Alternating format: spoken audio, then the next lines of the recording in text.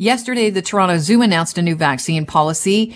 It's mandatory. Here to talk about the specifics, Dolph de Jong, who is the CEO of the Toronto Zoo. He's been on the show before. Thanks so much for having the time for us this morning. Good morning. Look forward to chatting. So this policy extends beyond staff. It is pretty wide sweeping. Do you want to talk about the parameters and why you brought this in? Yeah, this was a really tough journey for us as we started digging into it and realizing that we're here to serve animals, to serve the community. And the more research we did and working with our partners at Toronto Community Health and seeing the other precedents, we decided, everybody entering the zoo site needs to be fully vaccinated. And I know that's really challenging for a lot of folks. I know what the zoo means to a lot of individuals and that it's creating a bit of a barrier. But this is really about us living what we call our 4 cares. And that first care is for animals.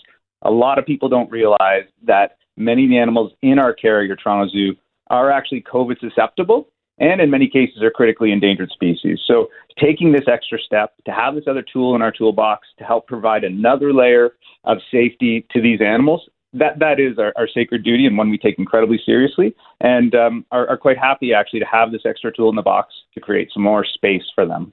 I recently read the sad story of a rare snow leopard dying in a zoo in South Dakota of COVID. Did this motivate the vaccine mandate?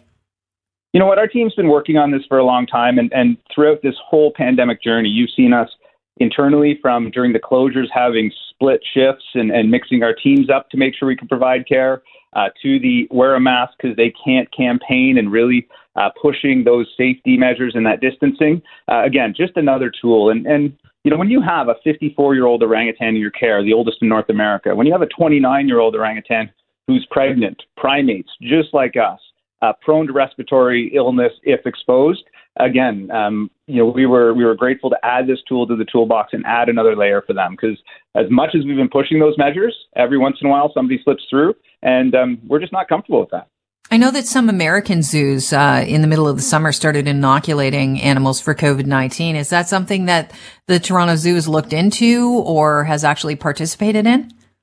Absolutely. Our team is continuing to look into that. It's not yet in Canada, in Ontario, and that will be another great asset once we can get it here, if we can get it into those animal arms and legs and add that additional piece of protection. So critical. And it is, our responsibility when we talk about caring and being that voice for animals to bring those tools online as quickly as we can.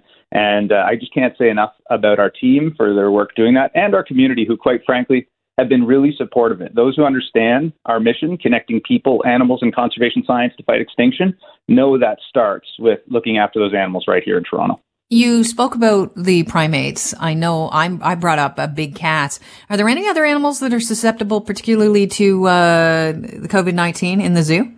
Yeah, thanks so much for asking, because this is one of those pieces that, people hear about the policy, and I know the personal impact it has on them, but it's really them supporting not just the primates, not just the cats, the lions, the tigers, snow leopards, cheetahs, but the mustelids. Your Toronto Zoo has been rearing, and releasing black-footed ferrets into the wild. They're an example of a COVID-susceptible species. A lot of the swine species, the red river hogs can get it. Some of the cervids, the deer species, as well as bats. So if you think about your zoo and you think about going for a walk around, you can't go a great distance without bumping into one of these COVID-susceptible species. So having a community that has that extra layer of protection that vaccines provide is just a great addition. I know that the mandate covers the entire 2.87 square kilometers zoo property. It is a massive property. And it not only has indoor pavilions, but outdoors. Can you explain why this vaccine mandate extends outside as well? Because I think there are some people that would argue, well, what if I just stay outside? How's that going to harm the animals? Yeah, I wish I had a better story than the one I'm going to tell you, which is that everybody was compliant. And we are a massive site, as you've talked about, and not public buildings, but totally, there's over 100 buildings on the zoo sites, including those massive pavilions that the guests share with our animals.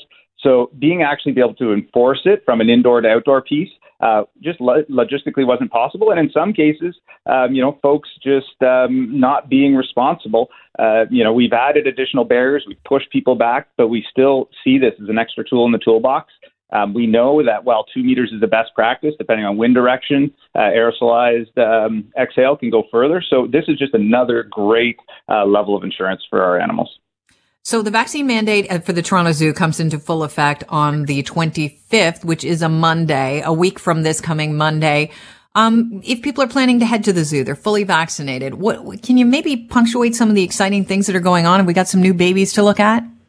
You know what? It's been an incredible time at your zoo. Mila, the young Amur tiger, she's not quite a teenager, but she's growing up so fast. A lot of folks, forget that Amani, the endangered Maasai giraffe, was born during our shutdown last year. And while she's getting bigger, she's still an incredible, gorgeous animal. And of course, getting into those pavilions and joining us on this journey as we watch Sakali, and she's through her first third of her pregnancy, the pregnant orangutan. All those animals are looking forward to seeing you fully vaccinated at your zoo. Dolph de Jong, thanks so much for joining us. I really appreciate your time. It's been quite a pleasure. Thank you for your support. Have a great weekend. Dolph de Jong is CEO of the Toronto Zoo, which as of October the 25th, it's a Monday, you're going to have to be fully vaccinated if you're over the age of 12 to get in, whether you're a contractor or just going in to enjoy the zoo. And it's all about the safety of the permanent residents at the zoo, the animals.